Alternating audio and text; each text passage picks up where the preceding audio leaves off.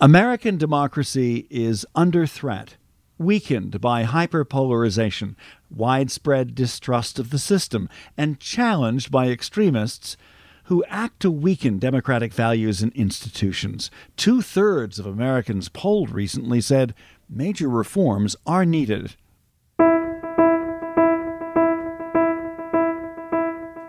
This is Let's Find Common Ground. I'm Richard Davies. And I'm Ashley Milne-Tyte. In this episode, we discuss ways to strengthen the democratic system with a leading constitutional law scholar, an expert on the legal aspects of the political process. Rick Pildes is a professor at New York University's School of Law and author of the book, The Law of Democracy, Legal Structure of the Political Process. Before asking about reform, let's look at the crisis we're all facing. The state of our democracy today, is it weaker now than it was before the election in 2020? On the one hand, our election process was put under the greatest stress that it's ever experienced since, I believe, the 1876 election, which was a disputed presidential election. And the system, in one sense, survived all of those stresses. Election administrators, state secretaries of state, courts, all performed in the way that we would like to see them perform, in a professional, rule of law oriented way, despite all of these stresses. But at the same time, we became aware how much more easily it is to weaponize different points of vulnerability in the election process in the service of, partisan self-interest. Since the election, we now have a situation in which a significant part of the country believes the election was not fair and free.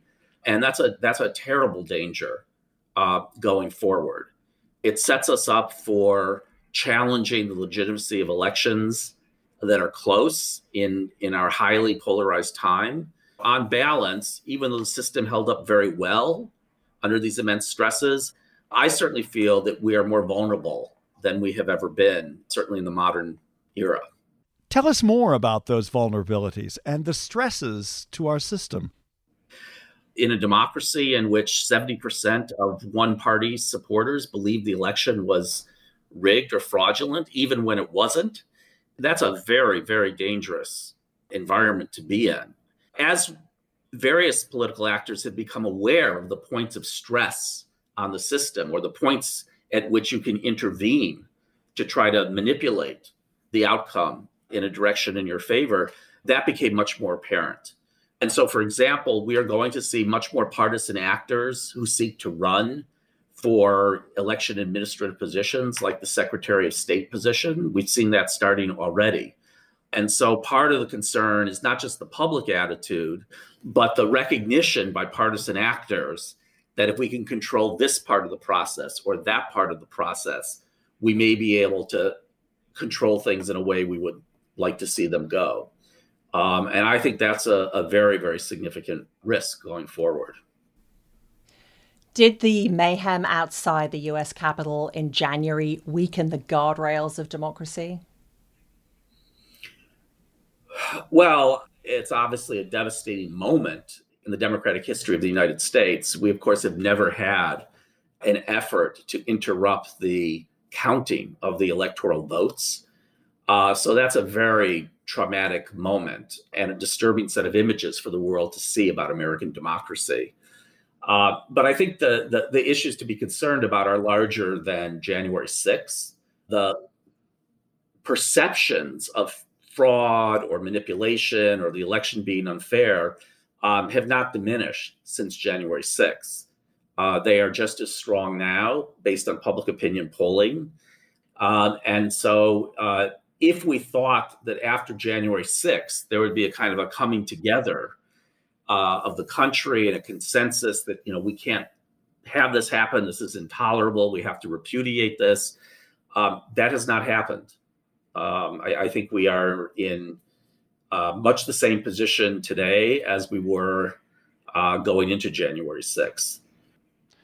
To be fair, the claims of a disputed election, they're not especially new, although the way that they have been discussed are.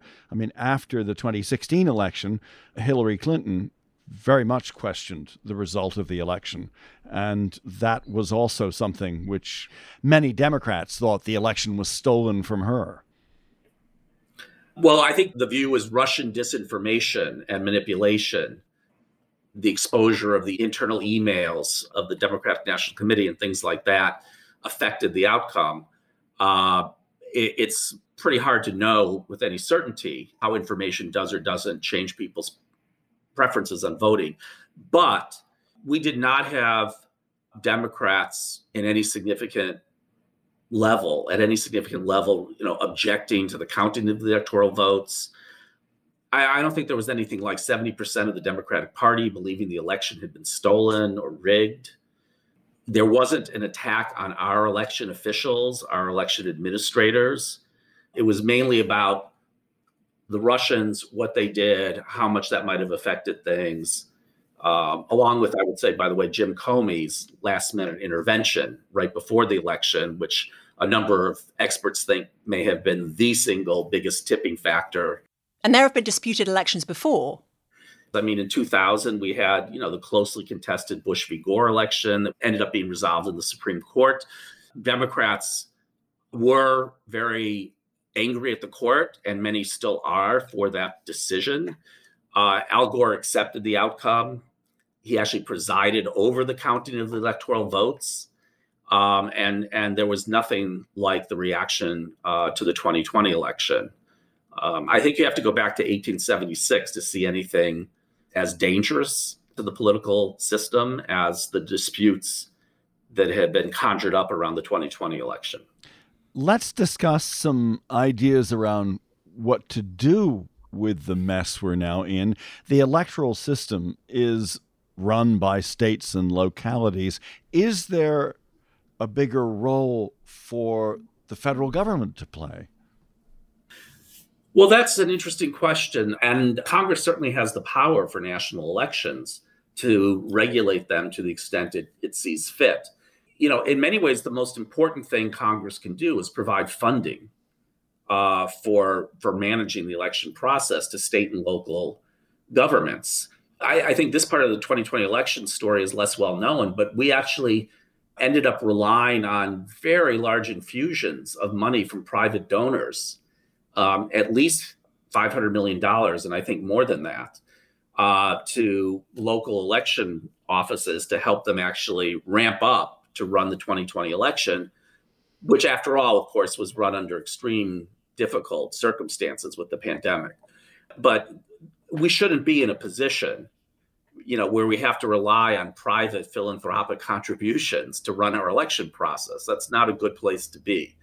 One of the things Congress is doing is looking to update the Voting Rights Act in response to a 2013 decision from the Supreme Court, which held unconstitutional a part of that act. And obviously, there's been a longstanding role for Congress in that area with the Voting Rights Act. So that's almost a traditional role since 1965 that Congress has played to protect against racial discrimination in the voting process. In terms of other issues like requiring some number of days of early voting or requiring that absentee balloting be done in a certain way, it's very hard to imagine that Congress is going to adopt those kinds of policies simply because, despite how much Democrats would like Congress to do that, it's so deeply entrenched in the Republican Party that elections should not be run at the central level.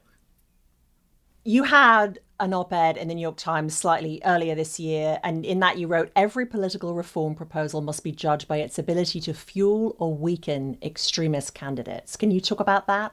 Why is that important? Yes, there are many different aspects of the voting system to worry about or to consider, policy changes to.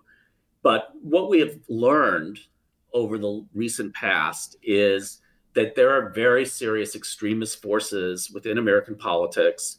There's extreme polarization, and there's also the kind of extremism that denies the legitimacy of a fairer election. And those are extremely dangerous forces. If American government or any government cannot deliver on the issues that people seem to care most about, that poses itself a serious risk to democracies. At some point, people withdraw, get alienated, the distrust of government goes up.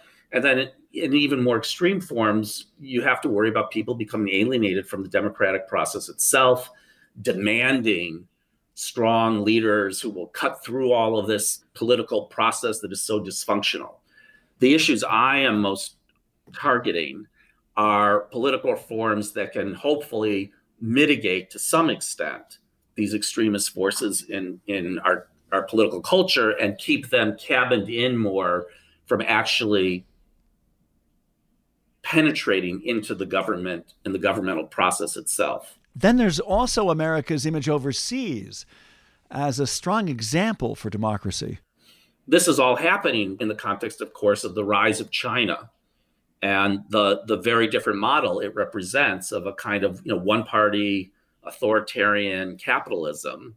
And that poses a challenge implicitly or explicitly to democratic governments. If they can't seem to deliver, one concern is the attraction to those kinds of alternative models. Well, let's start to go through some of the reforms that you would like to see here in the US. I mean, can you talk about the primaries first, which is, of course, the system used by the parties to pick their candidates? Yeah, so I think the primary system we have is itself one of the most significant threats to the democratic system as it's turned out over time. The concern is that candidates who have the broadest appeal in a general election aren't able to get through the primary process and get winnowed out. And the candidates who are left in the general election are fairly extreme candidates from either side. Can you explain how that happens? I mean, how is it that a candidate who ultimately would be the most popular or effective gets winnowed out in a primary, in a party primary? Yeah. The turnout in primary elections is far, far lower than in general elections. It's about 1/3 of the turnout in general elections. And the people who tend to turn out for primaries are the ones who are most engaged with politics and with the party. And they tend to come from the more sort of activist wings of each party. In order to get through the primary, you have to appeal to that kind of electorate, which is not representative of the general election electorate. So a clear example we have of a candidate who could not get through a party primary, but actually was the candidate who appealed most broadly to the full electorate in their state is Lisa Murkowski in 2010. She lost the Republican primary, but Alaska allows candidates to run write-in campaigns in the general election, even if they have lost in the primary. And so she managed to mount a write-in candidacy in the general election, and she won the general election as a write-in candidate, not as a Republican. Lisa Murkowski is one of the most moderate Republicans in the Senate. She defied Donald Trump repeatedly when he was president. We're speaking with Professor Rick Pildes, who teaches constitutional law at New York University. He specializes in legal issues concerning democracy. This is Let's Find Common Ground. I'm Ashley. I'm Richard. What does it take to combat hate? That's the question being asked in a rather unusual way at a Common Ground Committee live online event. Our guests are Daryl Davis and Ryan LeRae. The event is on June 14th at 7 p.m. Eastern Time. Daryl is an award-winning black musician and race reconciliator. He's used the power of human connection to personally convince hundreds of people to leave white supremacist groups. We spoke with him about his work on episode 5 of our podcast last year. I've been looking for this answer to my question since the age of 10. How can you hate me when you don't even know me? And no book and no one had been able to provide it to me. And here, a Klansman falls right into my lap. Who better to ask? Daryl Davis on Let's Find Common Ground. His fellow guest at the Zoom event will be Ryan LeRae, a former white supremacist and extremist. He's now an interventionist working to de-radicalize people who have been lured into extremism and white supremacy. Register now to join them for a Zoom conversation moderated by New York Times columnist David Brooks. They discuss strategies that work to combat hate. and how we can all play a part. Go to commongroundcommittee.org to get the link, find out more, and register. Now back to our interview with Rick Pildes. We were talking earlier about Lisa Murkowski. Her Alaska victory in 2010 was the first time a write-in Senate candidate had won in any state in more than 50 years. And this moves us into the discussion of primary reform. So are there things we can do to not have primaries have such a stranglehold over our politics that they fuel extremism? Is measures like the one Alaska just adopted in this last election. The voters in Alaska adopted what's called a top 4 primary structure with ranked choice voting in the general election. And everybody runs in a single sort of primary election. You identify yourself as supporting the Democratic Party or the Republican Party or an independent or whatever it might be.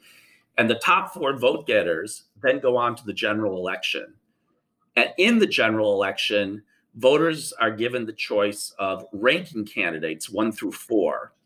And Lisa Murkowski undoubtedly understands that in her next election, she is not going to have to survive a party primary. She will almost certainly be one of the top 4 vote getters. She'll get to the general election. And then if she remains widely popular in the state, she would be likely to win that election.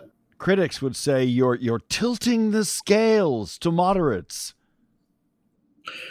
Well, the way I would respond to that is, number one, we're actually looking for structures that allow candidates who have the broadest appeal to voters to get elected.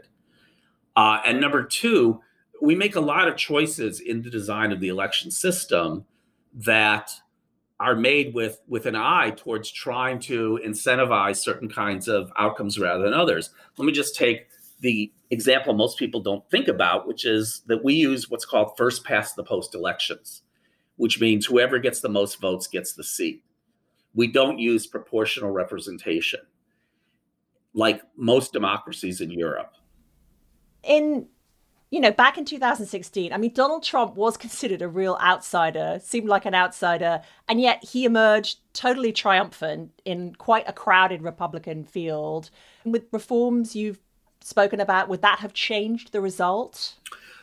Here's the first point to understand about the way we choose our nominees for president right now. And I think this is something most Americans don't have any awareness of, understandably. One of the most radical changes we made to our political process in the last 50, 60 years was the change from the convention-based system for choosing nominees to the system we created in the 1970s, which basically is these primary elections choose the delegates to the conventions, and whoever gets a majority of the delegates in the primaries gets the nomination. That has huge ramifications for the kinds of candidates who run for president and the kinds of candidates who are capable of winning the nomination. For 170 years, we had a system of choosing the party nominees that in one form or another gave the party elected officials some significant weight in deciding who their nominee should be. One of the things about that system is it required candidates to have the support of local, national, state elected officials from the party, broad support within the party, as well as an appeal to the voters, because there were primary elections, they just didn't control all of the votes for the delegates to the convention. It left the party with some say over who represented the party. What the modern system does kind of came to a culmination, with Donald Trump's success in the nominations process in 2016.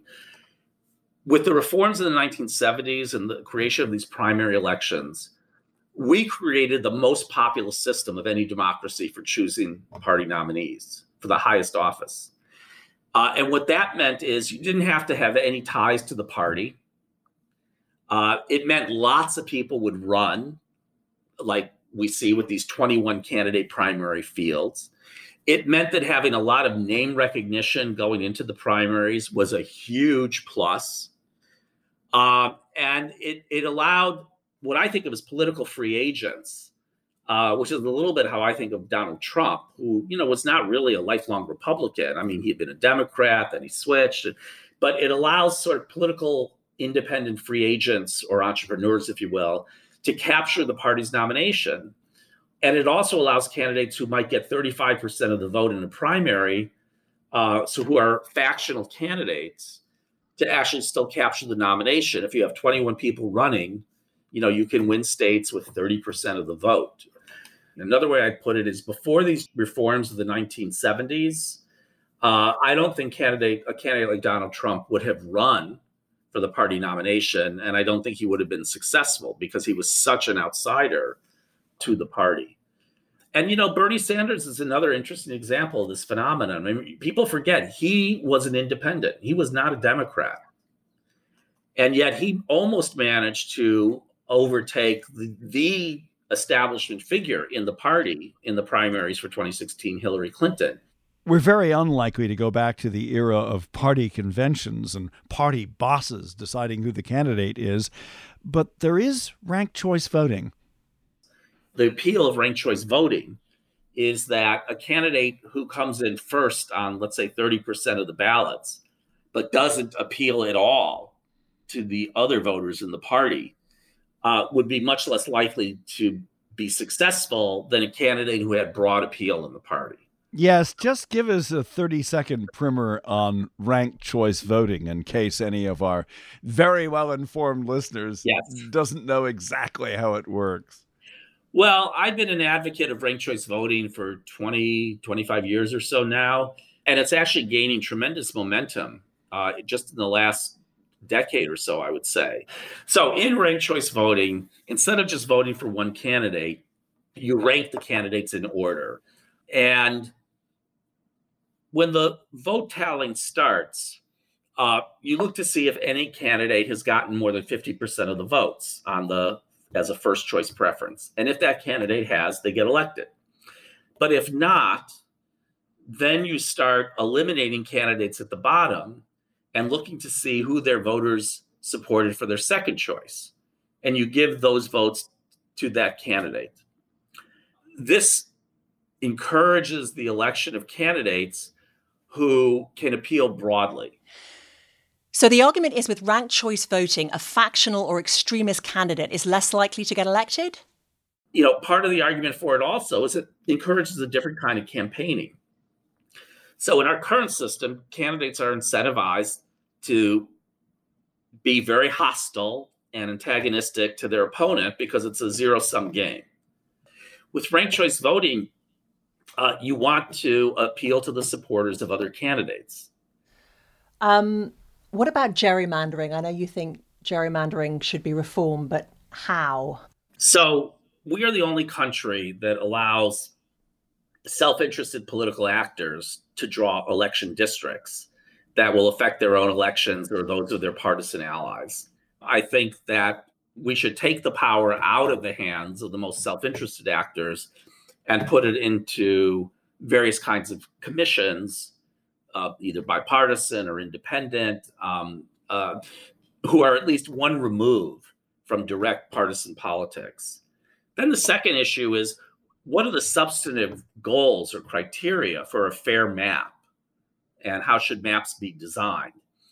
And in my view, we should give much more emphasis to creating competitive districts to the extent we can, consistent with various, legal constraints like the Voting Rights Act, because competitive districts force candidates to respond to the center of the electorate. It makes members of Congress more responsive to changes in voter preferences or policy views. So most candidates are elected from safe seats today. Only about 17% of districts are competitive. So safe seats held by Republicans and Democrats rarely change hands. So again, what you're worried about in safe seats is not losing a primary. You're not worried about the general election because it's almost incredibly unlikely that you're going to lose the election. So I would like to see districting be done by independent commissions, not by self-interested state legislatures, and the substantive criteria they use should give considerable weight to competitiveness of the districts, as well as to try to ensure that they produce, reasonably fair partisan outcomes, or are likely to do so, given the preferences of voters. Well, our show is called Let's Find Common Ground. Do you think there are some areas of election reform where people with different perspectives could actually agree? We right now are in such a toxic political culture that it's very hard to have sort of reasonable, evidence-based discussion about these issues. There are some states that have achieved bipartisan reform on election processes. Kentucky actually is one of the very good examples of this. A Republican Secretary of State and a Democratic governor managed to form a compromise deal for how to structure their elections in 2020, which went through and then went very smoothly. I think that there may be trade-offs possible between promoting more convenient voting, increasing, access to voting, while also protecting the integrity of the process. There may be ways of putting together deals that give one side some of what they want, give the other side some of what they want. Pennsylvania, actually, in 2019, before this election, had their most significant election reform in 70 years or so through a bipartisan package of voting reforms. But since 2020, all that has become more difficult. I think most reform will have to take place at the state level. I think the barriers to it at the national level are just very, very high right now. A final question, and I am going to attempt to put words in your mouth, Rick, but it seems like a lot of the reforms that you want are reforms that help the center, that help more moderate voters, or at least independent voters, as opposed to the dogmatic extremes of our politics. Is that fair? I think that is fair. I would put it slightly differently, although it has that effect. I would say these are reforms that are designed to support candidates who have the broadest appeal to the electorate, and to try to mitigate the way our current structures incentivize and reward more factional candidates. It's a way of restoring majority rule, if you want to think about it in those terms. We want the candidates in the general election who represent the majority of voters to be there and to be successful. That's basic majority rule. And the current structure of primaries, I think, interferes with the ability of candidates to get to the general election who would in fact have the broadest appeal, who would win in a true majority vote kind of structure. Rick Pildes, thank you very much for joining us on Let's Find Common Ground. Thank you. It's been a lot of fun to talk about all of these important issues. Rick Pildes on ways to reform our democracy. We have more episodes about the workings of government and how the process could work better at commongroundcommittee.org. This is Let's Find Common Ground. I'm Ashley. I'm Richard. Thanks for listening. Now word about another fine podcast from the Democracy Group, the podcast network we're part of. Out of Order is a German Marshall Fund podcast about how our world was, is, and will be ordered. From the way the pandemic is shaping geopolitics, to the dark side of tech for democracy, to political movements, elections, and uprisings changing global governance, Out of Order brings together international experts to help us understand our disordered world. Find out more about Out of Order and our podcast at democracygroup.org.